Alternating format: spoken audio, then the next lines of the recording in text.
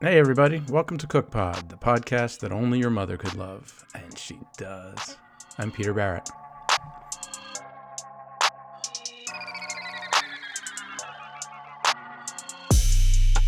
This week my guest is Mary Giuliani, caterer to the stars and author of a new memoir called Tiny Hot Dogs, which comes out in just a week or two. So it's available for pre-order on You Know Who, or more appropriately, via your local independently owned and operated small town bookstore. We had a good talk. She's really funny and smart and talented, and I think you will enjoy listening to what she has to say. She can be found at marygiuliani.com or Mary_Giuliani on Instagram. So here's the two of us at my dining room table talking about how one goes from being an aspiring actress to caterer to boldface big-time movie stars in a remarkably short period of time.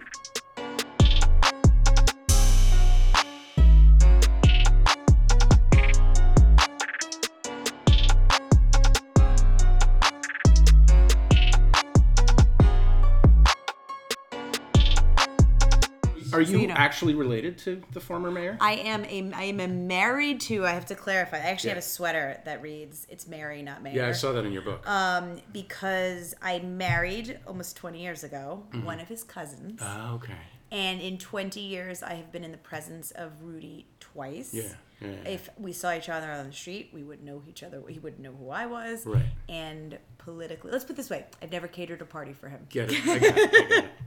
No. I mean, it's. But it's unfortunate because my name's Mary Giuliani, and so like when I meet people very quickly, I say, "Hi, I'm Mary Giuliani." They're like, "Did you just say Mayor Giuliani?" Yeah, right. And my poor waiters, 300 nights a year at parties, they're being asked, "Who's the caterer? This food's really good, and it's crowded and it's loud." Mary Giuliani Catering. Mayor Giuliani has a catering company? Over and over every night. Constant. Anyway. So, that's funny. Yeah. All right, well, so no, unfortunately there won't be any breaking political gossip today. No breaking political gossip other than I can't wait for this administration to pack up and leave. But in Woodstock, it's actually now we're laughing because you have to. Our last name's Giuliani and my husband's business partner's last name Halliburton. Really? Yes. Awesome. No relation. Oh, that's fantastic. Zero relation. So when do you start fracking on the town green? So literally, the Giuliani Halliburtons, led by Rachel Marco Havens, are ruining our town.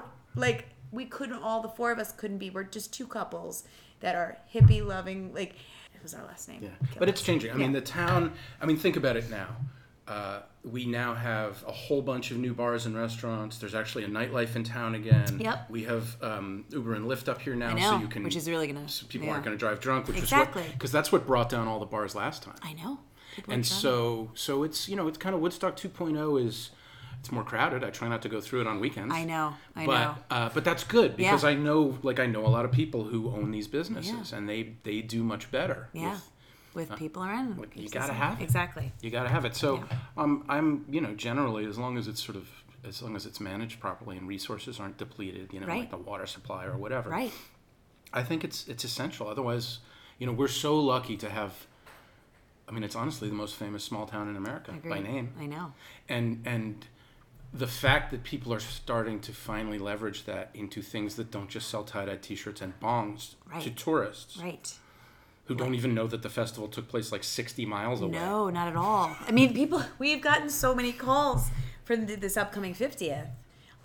We want to book the whole block room. How many rooms can we get? And we're like, you're welcome to do that. Yeah. The concert's going to be at least 4 to 5 hours away from here. It's going to be up at Watkins Glen, I think. That's what they're saying. That's the new plan. That's the new plan. It's so I was really I'm excited to hear that's you behind those because we've given Shindig a lot of business. Oh, cool! Thank you. I've driven by the hotel and it looks really pretty. Yeah, and please come now and we'll give you a whole. I'd love to show you the rooms and show you the whole thought process behind. No, it's exciting. It's exciting, and I know Kingston's definitely having the same situation now. Where they're finally putting in some rooms that people will come and stay in, and then all the restaurants are going to do so much better because of that. Yeah.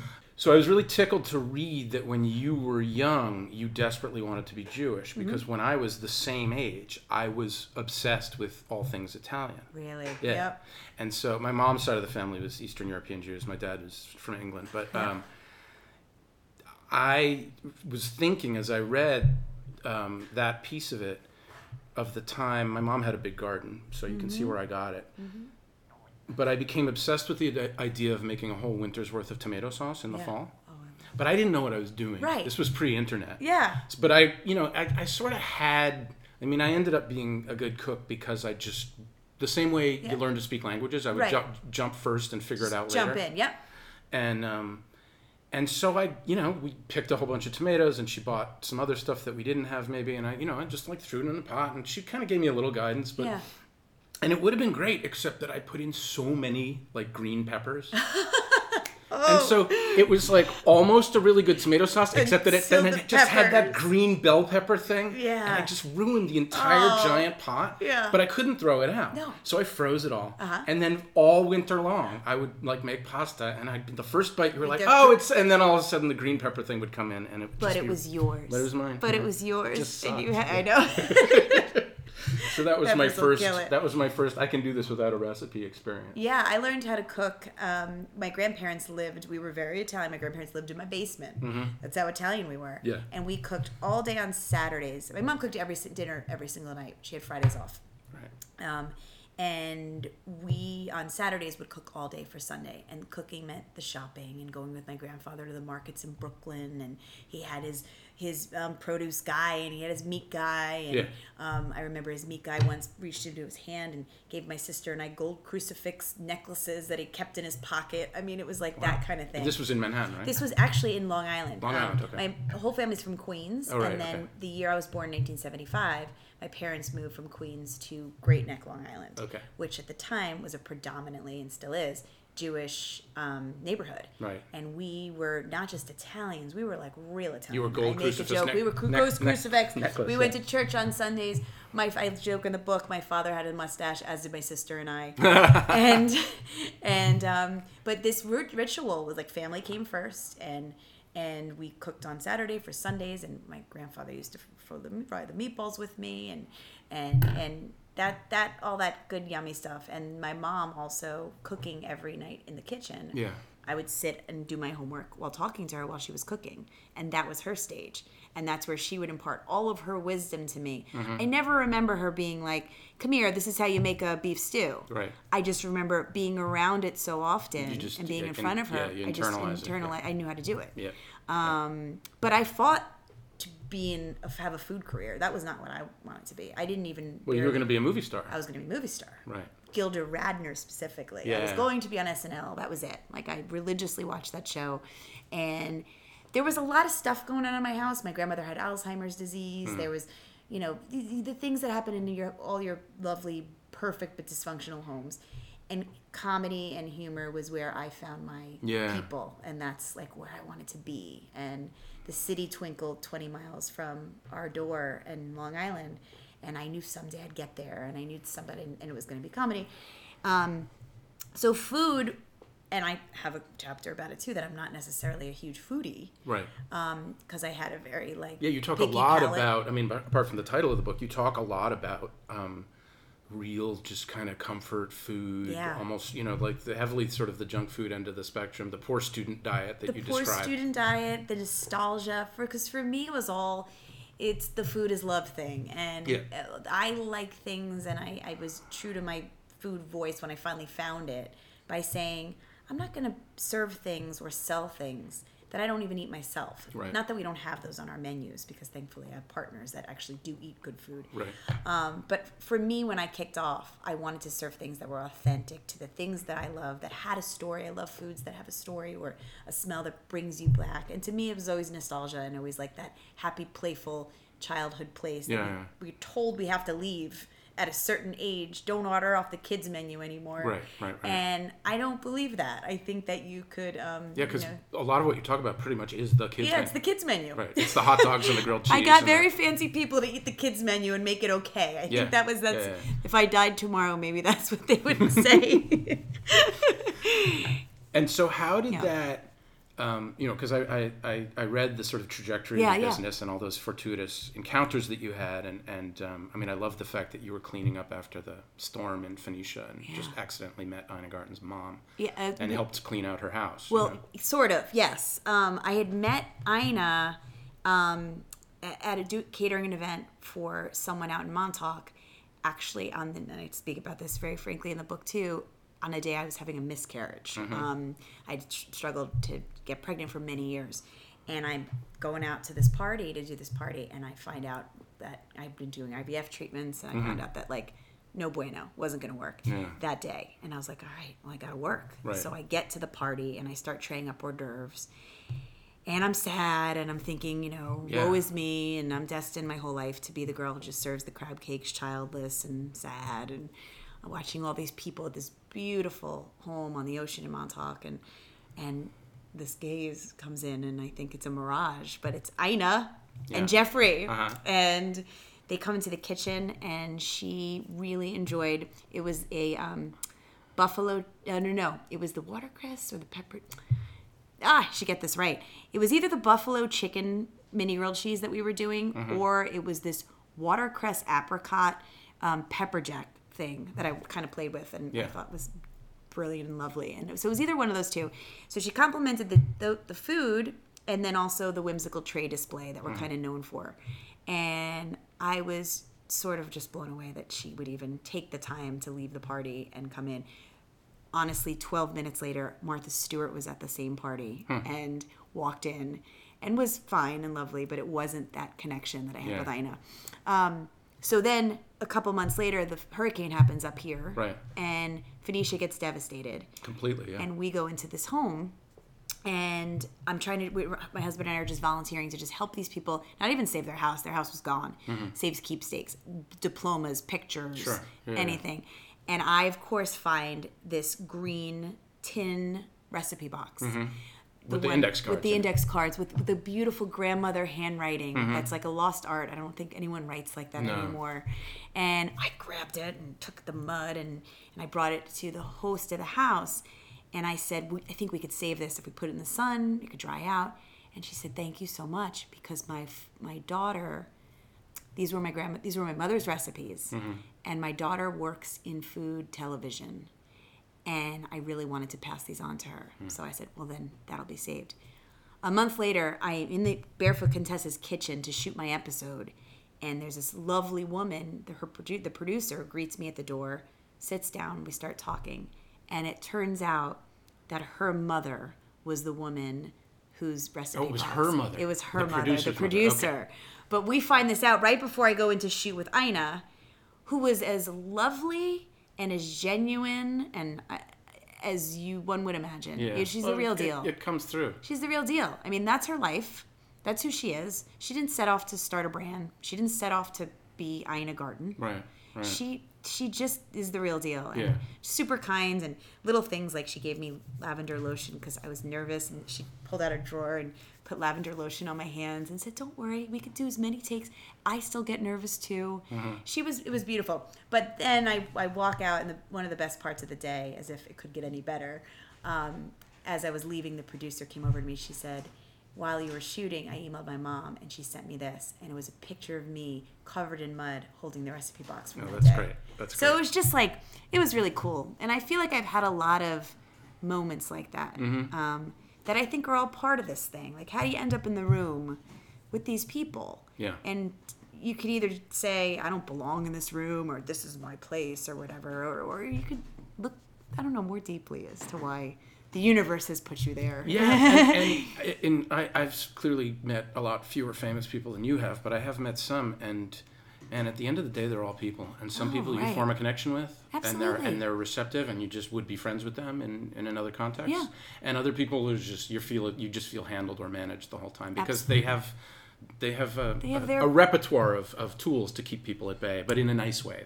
Exactly. They smile and nod, and they're your best friend for about 35 seconds. Yeah. And then you know it. Yeah. You know it. This is never going to be. Yeah. We're never going to be, playing polo. But you understand, you have to have a suit of armor like that if people are hitting on you all the time. All the time. Yeah. And I don't think you realize that until I see a lot of that Yeah, going on. yeah. But, it's like you can't take it personally because, No. it's just a constant assault. I mean, it would be really hard to not be able to walk down the street. That would make me nuts. I know. And then that's their people's goal, which is funny. And then it happens, and then they just want to hide. So that's like a whole wild thing. Yeah. The best thing that my career working with celebrities, if I had to like have any life lesson from it, is that like, the whole grass is always greener thing. And, it's like I say it in the book, but like, we all think the grass is greener. Sure. And the privilege of my career, I've seen some fantastic lawns and insides of planes and things and things I thought I'd never see. And it's cliche, but it's true. It starts here. Like, you got to love you and your life for what it is in that moment. Otherwise, everyone's grass is going to be. Yeah. And I think that's why I've had longevity in my business too, because I don't covet. I don't covet their lives. There's certain things I'm like, wow, I would love that pool, or I would love that, what a view of Central Park from your living room while you drink coffee. Or it would be nice to not have to go through customs and baggage claims. Absolutely. But I think, for me, it had to start here, and then you're able to kind of create and go in and out of all these different lives, which is what I really love the most about my job. Yeah, it seems like it. So when was the transition? Because I get that this sort of, whatever, call it retro or kitsch, or even though those can, I guess, be sort of pejorative, that's not how I mean it, but that, this kiddie comfort food angle. But you alluded to a particular way that you presented the grilled cheeses at this one party. So what I'm interested in is, because clearly there was some, even early on, there was some kind of sophistication at work. The dishes you describe don't necessarily communicate that. So I'm curious, how is it that you were able to crush this over and over again and build the rep? Because that information I didn't find. That's what I was most interested in. Clearly you're doing something with this that other people aren't. Yep. One person is responsible for that, and his name is Daniel Matroci. And so I didn't want to be in food. I didn't even think food wasn't even on my radar. And in 1997, when I graduated college, it wasn't a sexy thing to get into food. You either got into food because you were on parole and you had to learn how to cook or something. Well, it's what you said. Catering is what aspiring actors did because you could make it to shows. Because you could make it to shows. You could do it, at night, and that's exactly how I ended up in a catering office. It was a temp job. I was going to do that during the day. I was going to go to auditions. I was going to be able to run around. I had flexibility. And it took me and so I get this job. It was an ad in the New York Times for a company called DM Cuisine down in the East Village, 5th Street, between 1st and 2nd Avenue.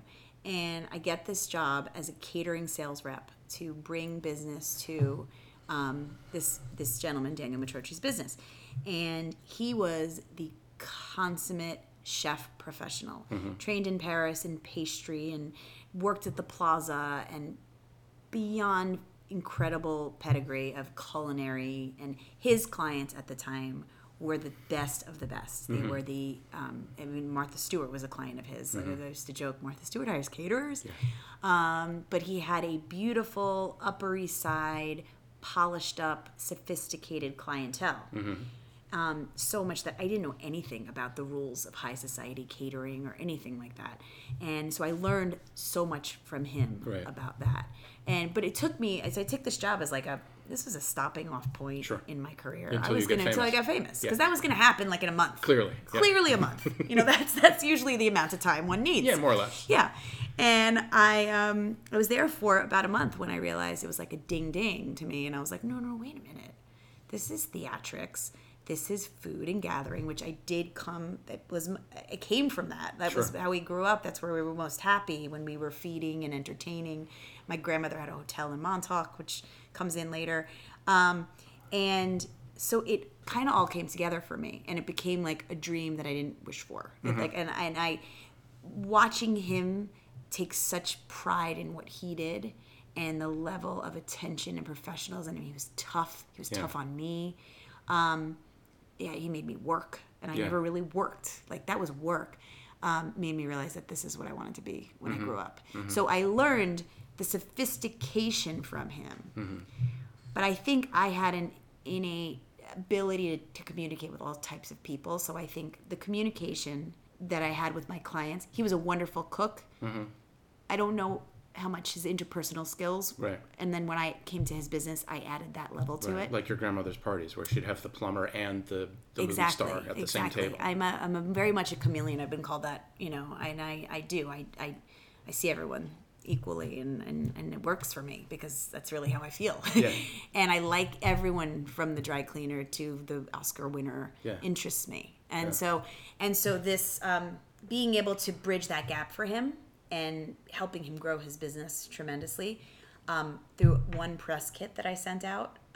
We attained Christie's Auction House as a client, which was a total Hail Mary. Like, I quit. I was leaving, and I got my master's in fine catering during those 3 years I ran that account, or 2.5 years I ran that account, and committed myself that this is what I was going to be.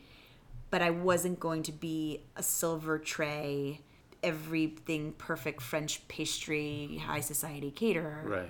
I was going to be me and try to bring the etiquette of high end catering, but with my voice of my food and my thing. So it was whimsical food. I swore off silver trays. I swore off certain things that I wouldn't serve anymore because that wasn't me. That was Daniel. That was him. Right. And he deserved that. Those were his things. This was going to be my thing. And it was very hard to leave him. I have a chapter about that. Because I owe everything to him. He made me grow up and realize a dream that I never would have realized had he have not taken the time to, see me into it or walk me into it.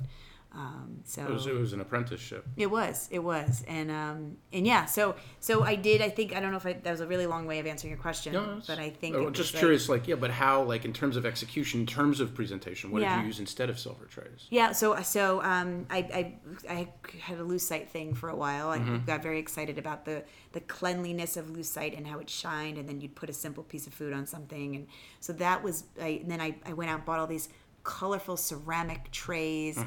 And then started to really work on this concept of being like the incredible shrinking woman of food, and how a tiny burger is cute if you think, but no, let's fresh bake an actual tiny burger bun. And I, talked to my chef about that. Like, let's make it look as clean and beautiful as a smoked salmon canapé would look. Right. But it's just a cheeseburger. Right. But it just happens to be tiny. But it has to be tiny, and let's make it, and let's put those 3 levels of, let's put a fontina cheese, and or it could just be a little grilled cheese, but no, let's put black truffle honey. And so I infused a little bit of that elegance into, it's a grilled cheese sandwich. So the people either chose to see it as, no, this is a chic way to serve it, or it's just a grilled cheese sandwich. But either way, I'm happy. Right. And who doesn't like grilled cheese? Right.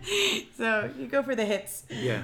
And did it evolve over time? I mean, obviously your client list grew, and the ambitious, I'm sure the scale of the events got a lot more complicated and a lot more people. So was there a particular sort of... And it started word of mouth. So when I left Daniel, one thing that was important to me, since he had been so good to me, even though Christie's was technically mine, I brought it and I lived there and I gave them my uterus.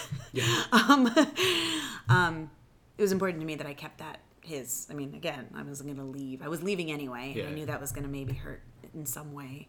And I was like, you know what? I got to build from the ground up, and I have to do what I can. A friend of mine, fortuitously, or is that the right word? But got a job for the Tribeca Film Festival. Got charged, didn't know what he was, got in charge of hiring a caterer to do 15 parties in 1 week for the Tribeca Film Festival. Damn. And he called me. He's like, listen, you really want to do this? I told him, I'm like, I want to start my own business. He's like, you really want to start your own business? And I was like, yep. And he's like, let's do it. He's like, 15 parties. I had no idea how. I didn't know how, where, why. Didn't have a kitchen. I didn't have... So... how much notice did you have for that? I had about 2.5 weeks. I remember it was like How March. Did you even staff March up in that time? Something. I got one of my old chefs that Daniel had let go was living in Connecticut. Called him and I said, listen, I need a chef. I know you know quantities. I know you know how to execute. Would you be on for, because it was everything from leaving a cheese board somewhere for a green room to to a buttoned up premier catered event. So I was like, all right, he's good for the catered events that I need, the little tiny hors d'oeuvres. Cheese platters, I got that. very quickly learned how to navigate Costco and all the stores and the gourmet stores and how setting up wholesale accounts and all that stuff. So then I did that.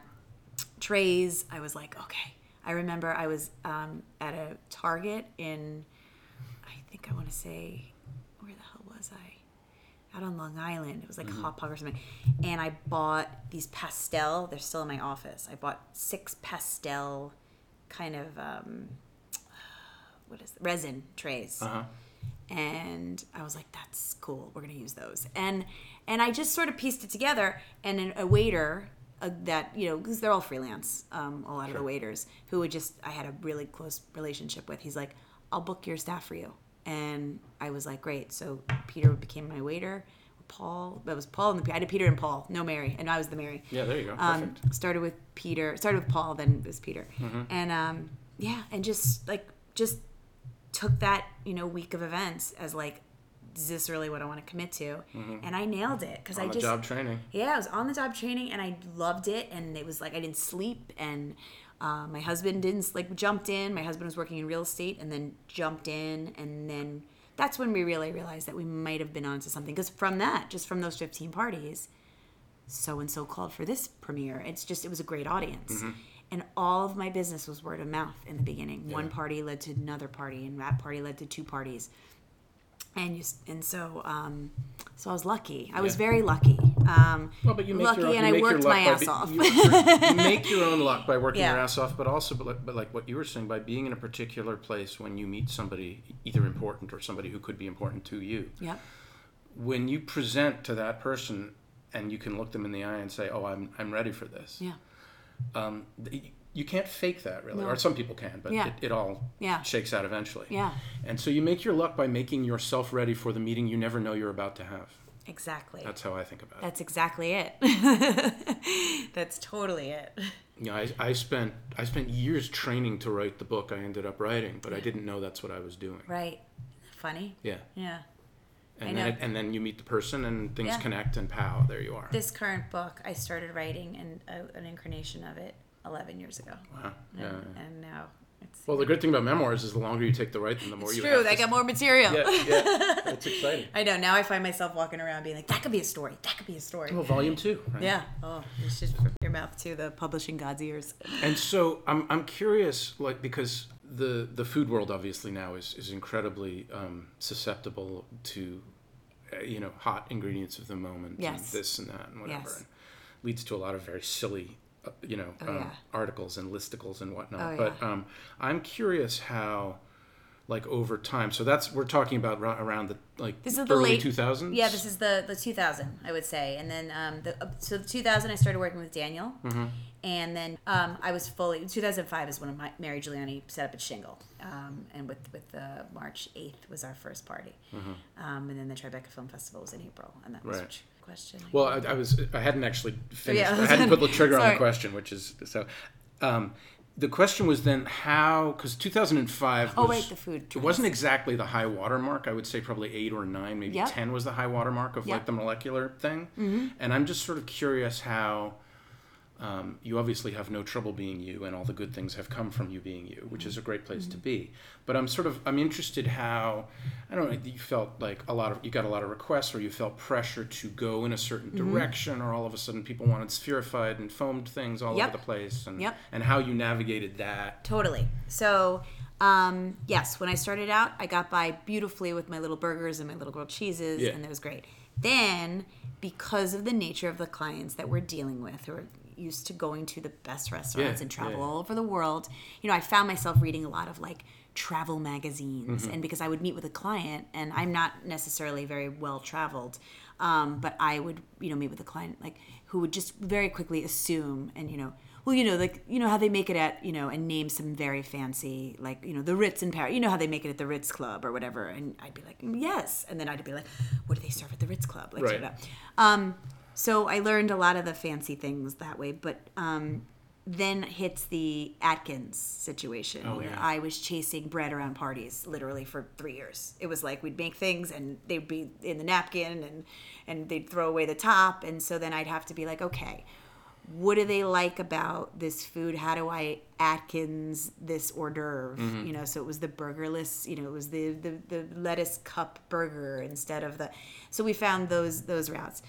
Now, then we get into the burst of the celebrity chef. And I was not a celebrity chef. I am not a chef for my company. So, so I found it important because of the clients I was dealing with to forge relationships with these chefs, because what I found out very quickly is there's a restaurant chef and there's a caterer, and they're different beasts. Completely. And if you could do both, you're amazing. And but it's different. And the restaurant chef doesn't want to be a caterer. There's a reason they're a restaurant chef, and vice versa.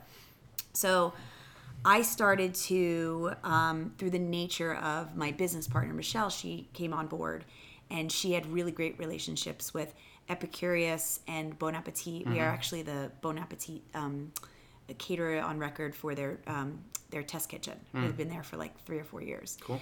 And so we started creating these relationships. And then the New York City Food and Wine Festival, we did a lot of back catering for them. So by doing that, we started developing relationships with the best chefs, celebrity chefs in the world. Right. I have worked with everyone from Jacques Pepin to Mario Batali to he blurbed my book, and then of course oh, me too. everything happened. And I was gosh. like, really? Can we? And of course, it's all printed, and there it is. I know. I have the same thing. My Sucks. first book, The Cocktail Bar. But you know what? I have so much to say about that. Feel free. I'm interested. But so then what I ended up having, this will lead very naturally to a Mario story.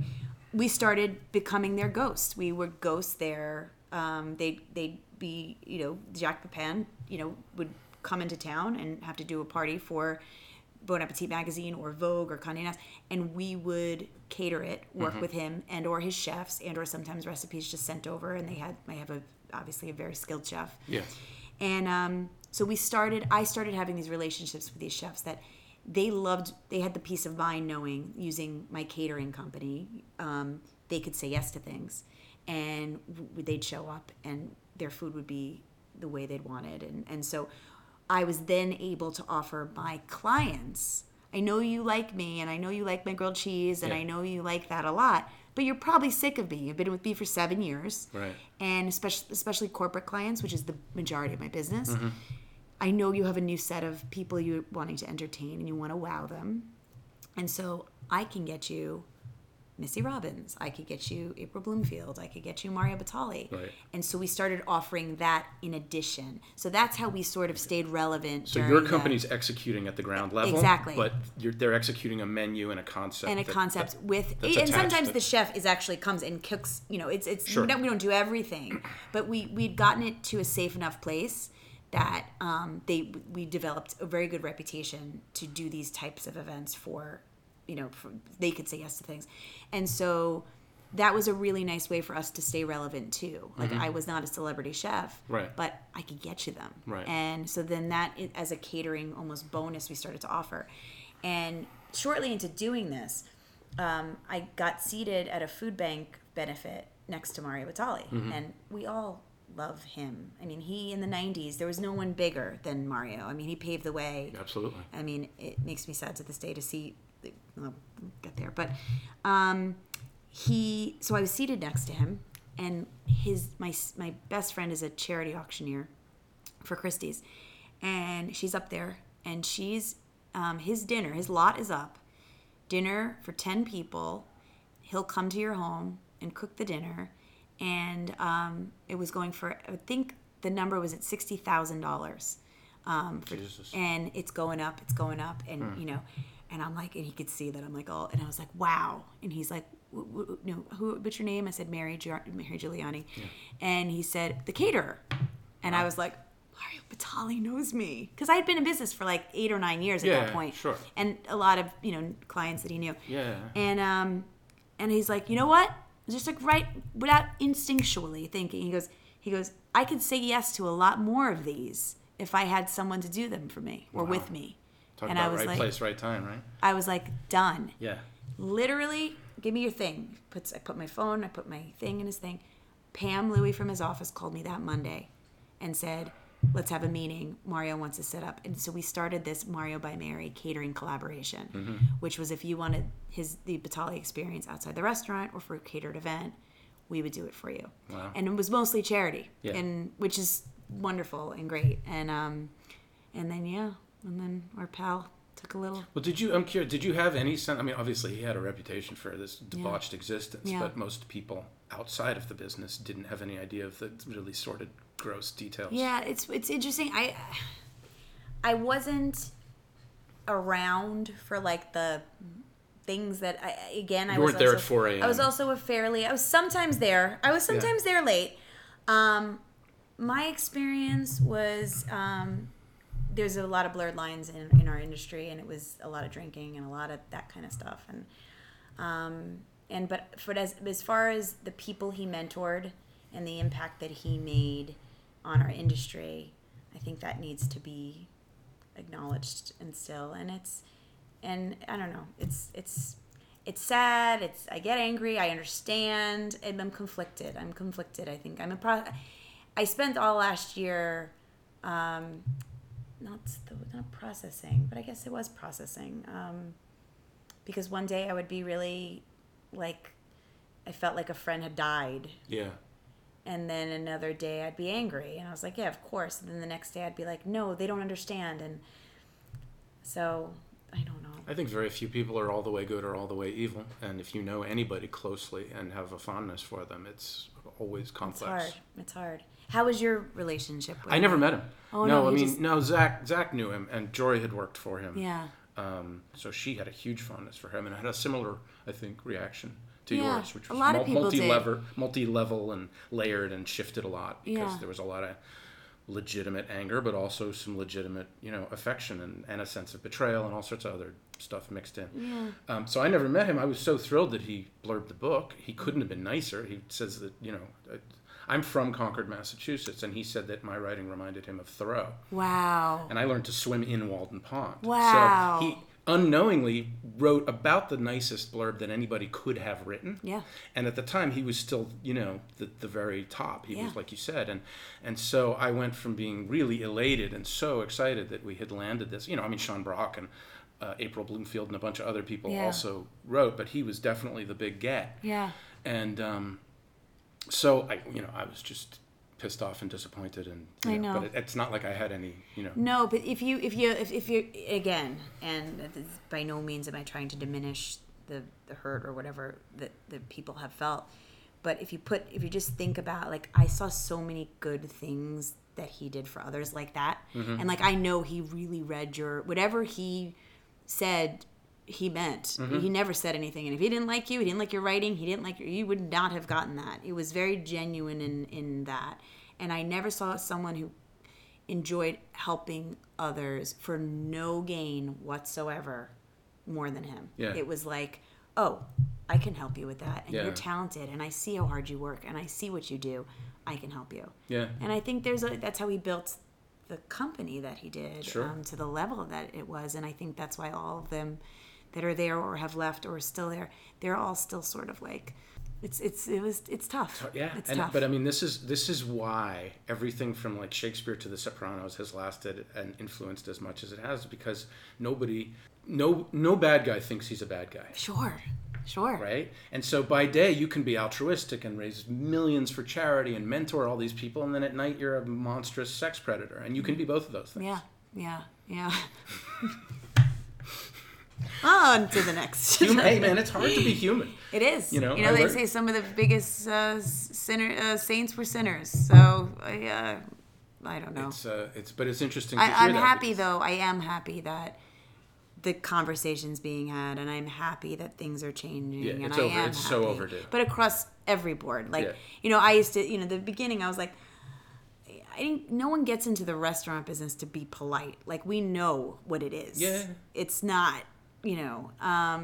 but that's not to say that we didn't need, some drastic changes to be, in all industries. Yeah, and I am glad to see, every day I read something that makes me feel a little bit better. Yeah. That things are shifting, that the demographics in kitchens and in editorial staff and in writing staff, and people are calling bullshit. Yeah. And instead of just being pushed down and ignored, it's actually starting to change. And you're starting to see writers and editors and CDCs and everybody up and down the chain, it's starting to just look a little bit more the way we all look as a country. Like the incoming Democratic majority in the House looks like America. Yeah. You know, and it's about fucking time. About time is right. About time. But it's really heartening for me to see that happening in this industry that I'm at least, ancillary to, covering or whatever the hell it is that I do now. Yeah. And, but it's nice because there's more good news than bad in this particular sector. Yes. Like just in terms of hearing voices that weren't traditionally given any attention at all. Yeah. And seeing them really start to get legitimate gigs and powerful gigs. Yeah. It's great. It makes me super happy. Me too. And I have to say the Giuliani, Batali thing, over the last year for me only really made me actually, and I think it's as women too, we acquiesce, we sort of, it only made me actually really take stock. Like, no, it's not this last name that you either love me or hate me for. It's not this very, very respected at the biggest name in the culinary world that kind of tapped me a little bit on the shoulder. It's because I'm worked really hard and I believe in me and this is my business and this is my life. And it almost made me be like, no, this is me. It has nothing to do with if Mario liked me or not. If, I'm not really getting it out in the way. First of all, it's fine that he liked you. It's also great that he recognized your ability to connect dots that he couldn't connect. That was it. So that's when people were like, are you... I said, no, because this was my business. This was my baby. And the only reason I knew him was because I had worked so hard to get to the point to meet someone of his stature at the time. Absolutely. And I'm really proud of that. And I'm really proud of the business that I have as a women-run business. And that... so it kind of, all this, what it gave me just was more of like a voice to claim my success or as opposed to just saying, oh, no shucks, or whatever. It's like, no, it makes all the difference. You fully deserve it. You built it. You got there. You got there. And it's all about, it's exactly being ready for that meeting. And you don't know who it's going to be or when it's going to happen. Right. But it's happened to me a few times in my life where I've looked someone in the eye and say, I am so perfect for this thing that you are describing. Right. And I will crush this. Right. Into the cheap seats. Yeah, totally. Yeah. And they know you're telling the truth and then you do it. Yeah. So. Yeah, that's exciting. So what shape, I mean, that obviously has sort of gone by the wayside, but you obviously have lots of other things going on. Yeah. What's the sort of, well, talk to me a little bit about the integration of the new businesses here in Woodstock with are they separate? No, it's separate. Those are truly and dearly. So my husband, my lovely, wonderful husband, Ryan, he started this dream with me. Mm-hmm. This was kind of Mary's dream, the catering business. Mm-hmm. This was going to be, I was the one who'd worked in it prior. I was the one who knew I was good at it and was good at it. And so he was incredibly kind to support me. He ran the company with me side by side. It helped, I think we stayed in business because of his guidance and the ways. But you, like anything in a marriage, and you reach a time where you have to look at each other and be honest about, like, are we business partners or are we husband and wife? Right. And I think we came to that realization that we really wanted to, thankfully, be husband and wife. Mm-hmm. And so he has always had aspirations of hotel and having a restaurant. Okay. I love my catering little situation. Right. I love my writing. So we 5 years ago made the shift where he left sort of the day-to-day of the catering operation and came up here full time. We'd have had a house up here for 15 years. Same house? No, two. Okay. One was a cute little house on Wittenberg, and then now we're but we so then he came up here, and first was Shindig, and then the hotel was sort of just these little beautiful but dilapidated little cottages down a path. And first we were just going to restore them and, Airbnb them or whatever. Yeah. And then the energy in there is so beautiful and so great. And there was a lack of places to stay here. Well, at the time, there was really just the Dillon, because the lodge, I guess, has subsequently been fixed up. But at the time, there was really just the Dillon. And the Dillon, and Paul at the Dillon was amazing to us, too. You know, that's someone like, I feel like when successful people are genuinely, like, and good people, like, he was one of the first people that reached out, was like, right on, do it. Like, we need more stuff. Like, it wasn't like, you're going to be competition. And it was really lovely. I'm very grateful for our relationship with Paul. Well, the rising tide thing. And it doesn't matter what the business is. I firmly believe that success is not a finite resource. Yeah. It's not a zero-sum game. Yeah. You know, the people who think that way, I'm not going to name any names, but the people who think that their success is predicated on other people's failure are bad people. Agreed.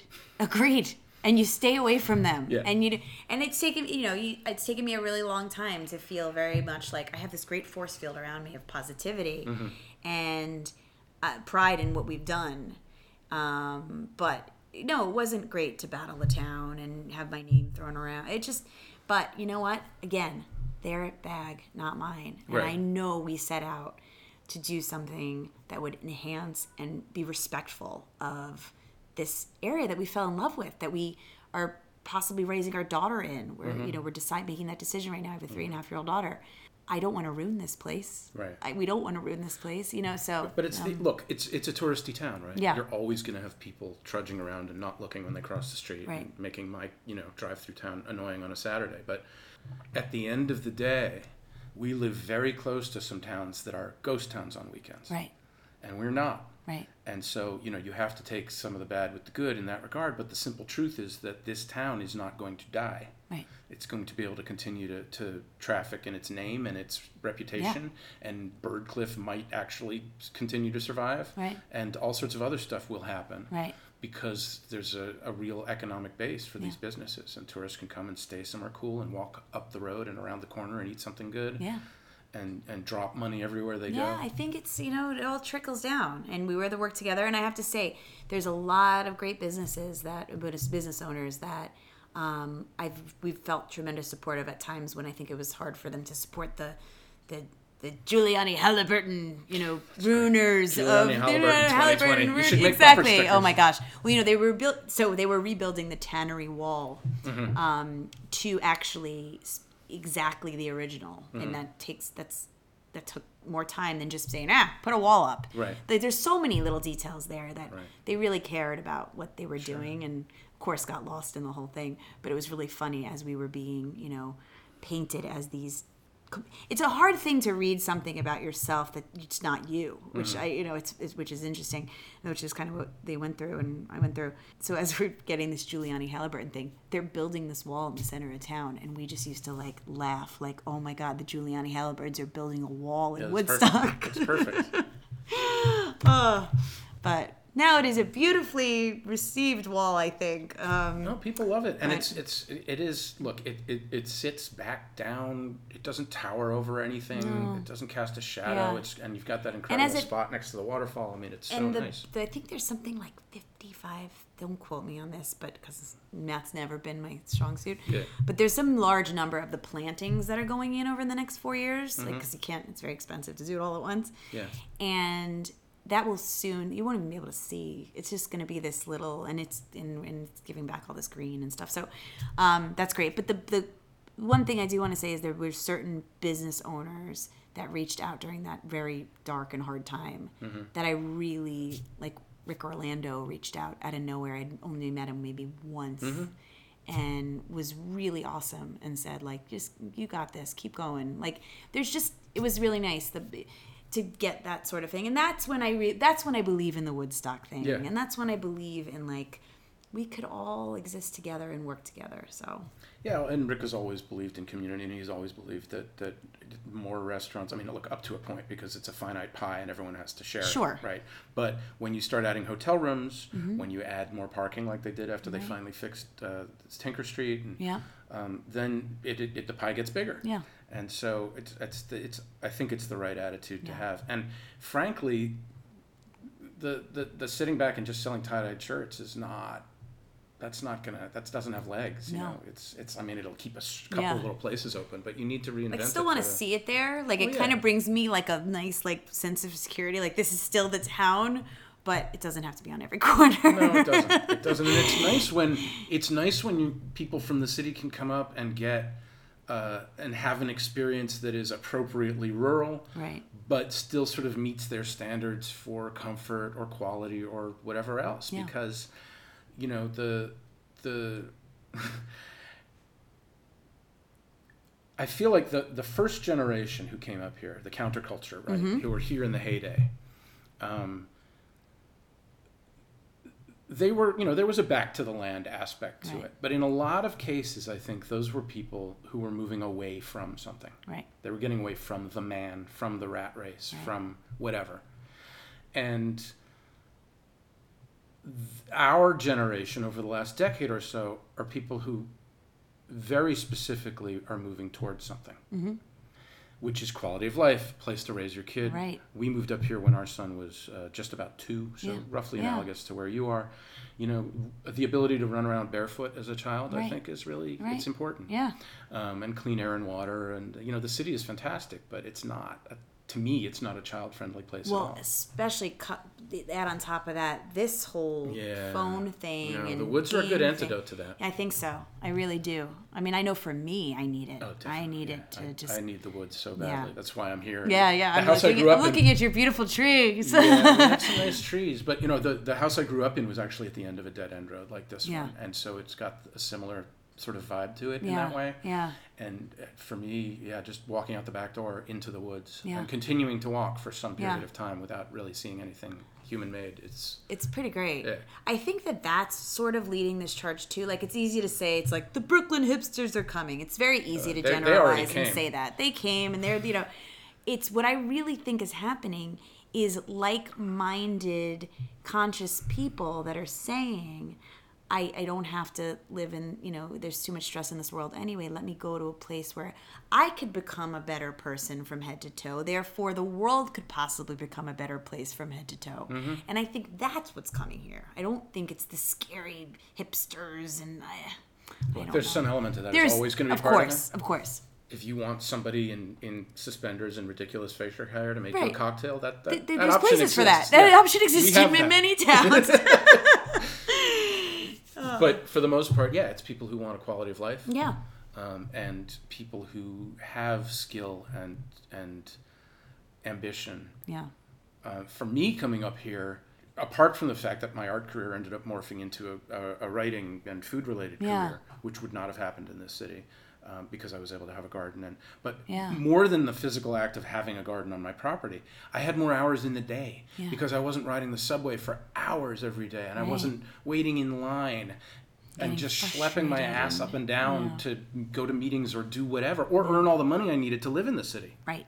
That's a whole other big part of the You know, thing. Yeah. and so yeah, it's great, and the potential for climbing, right? Yeah. You and I both made careers Yeah. in the city on the basis of our talent and the people we bumped into, but you also then have to work so much harder just to stay in the same place. Absolutely. And you come up here, and all of a sudden, you know, it's just a little It's easier, just a and you little never have easier. to like you always find a parking space, and Yeah. you never wait in line. Yeah. And those sound small, but if you live in a big city, it's a big deal. It's a lot of your life. Oh yeah.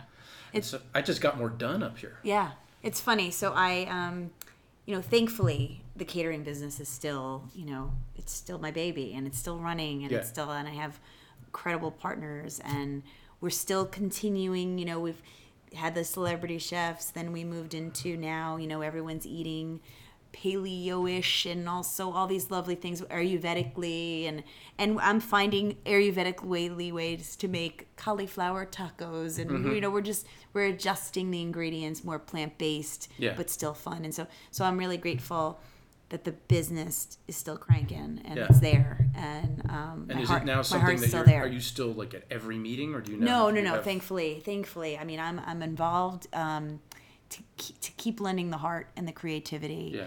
the marketing, the PR, all that good stuff, and you know, be in there on a not daily basis, but close to daily basis, if you know. But And so you're in the city 5 days a week and come up on weekends? it's weird. No, Back and some forth? days it's 3, some days it's 2, some days it's 7. My husband's mostly based here, so Yeah. I do like a little bit back and forth shift.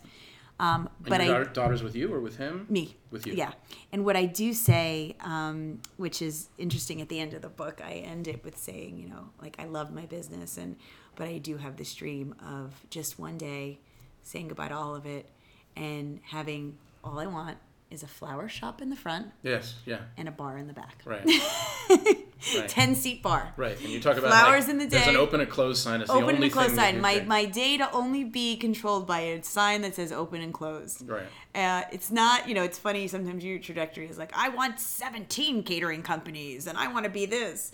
I want to get to a point where it's okay to just have a small little flower shop / bar. And so what's the because you're making the determination now because she's going to be kindergarten age in a year or two. Yeah. What's the kind of calculus? Because this doesn't sound like a business that would be easy for you to sell since you are so integral. No, I'd have to be. I mean, I'd have to be around for a bit more, and I'm not ready yet. I'm also not ready yet. Yeah. I still love it. Like I still love the game, and I still love so. This is a daily conversation that we have that changes. Sure. I mean, I was here. I've been here for the last 10 days, and I've completely, you know, I'm not going back. We're going here. She's going to Woodstock Day School. Like, I know it's just, and then I'll go back on Tuesday, and I'll be like, you know, I can't live without this city. Yeah. It feeds me, you know, in the same way the trees feed me. So I'm not sure yet. We'll have to meet back in a year from now. Yeah. And sure. And I'll tell you where we landed. You don't have to commit yet. I mean, obviously the school thing becomes real, but that's you still have a little time. I still have some time. And that only makes me want to treasure this next year and a half with her too. Yeah, you don't get it back. I can tell you because my kid's like taller than I am now. I know it's crazy, and it happens in a second. Grunts. I found myself because of this book being named Tiny Hot Dogs, and because of my love of the hot dog. Right. There was an Oscar Mayer. There is an ongoing contest right now for the Oscar Mayer Wiener Mobile. It is a 27-foot long car shaped like a hot dog. Yeah. There's a contest right now for 6 driving positions available. And I can't tell you, this came out like 2 weeks ago, and 15 people sent it to me. And they were like, Mary, you should enter this is contest. Your thing. Yeah. Sure enough, I found myself emailing subject, New York City caterer to the stars, and author of Tiny Hot Dogs seeks Wienermobile driving position. And I'm sitting there and I'm writing this thing, and I honestly, I let myself for a minute fantasize about having my daughter, who is at this precious age where like I know it's gonna go away, and I know it's like, and my husband who's been back and forth, and we haven't really been together as a family like we used to be. Yeah. And the 3 of us just driving off in a hot dog for a year. I like and it. That sounded really peaceful to me. Can you sleep in the hot dog? You itself? can. I think you can. I think like it sleeps. camper. I think it sleeps 4. That's perfect. So we'll see. You never know. I might be able to. That's great. It's just like slap a peace sign on the front of it, and it would be so like great. It would be about as good as it gets. It'd be your VW microbus, but updated for your particular. Exactly. Yeah. So I'll send you some. There's notes. a book in that. I think so. There might at be least one hell of an Instagram feed. Right. I like it. That's funny. Yeah, I am. Hot dogs are. It's funny. Hot dogs were a thing. My mom only would get those if she was having like a summer cookout party. Yeah. Right. Otherwise, there were no hot dogs. Sure.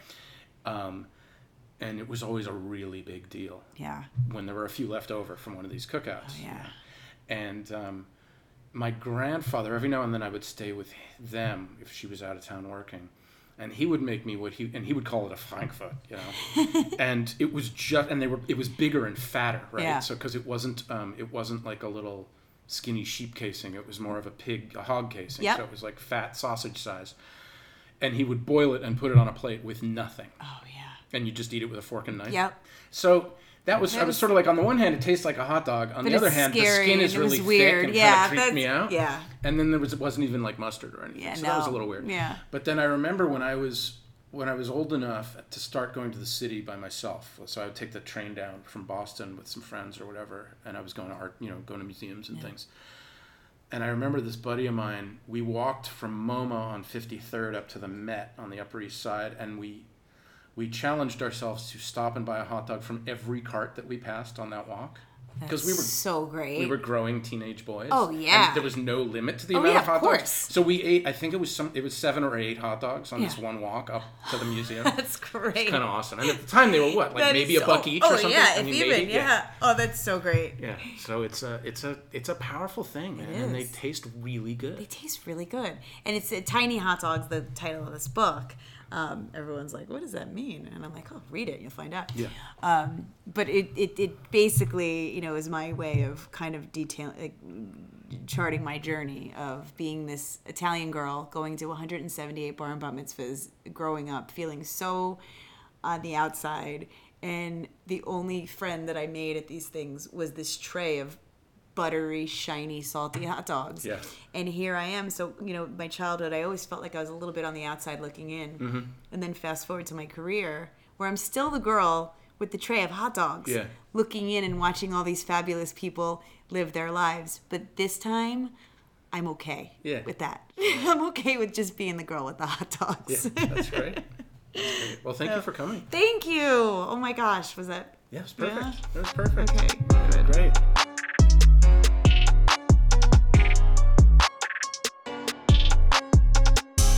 Mary Giuliani. MaryGiuliani.com. Mary_Giuliani on the gram. I'm Cookblog on Instagram. Cookpod.net. Theme music by my son Milo Barrett. Smiloby.com.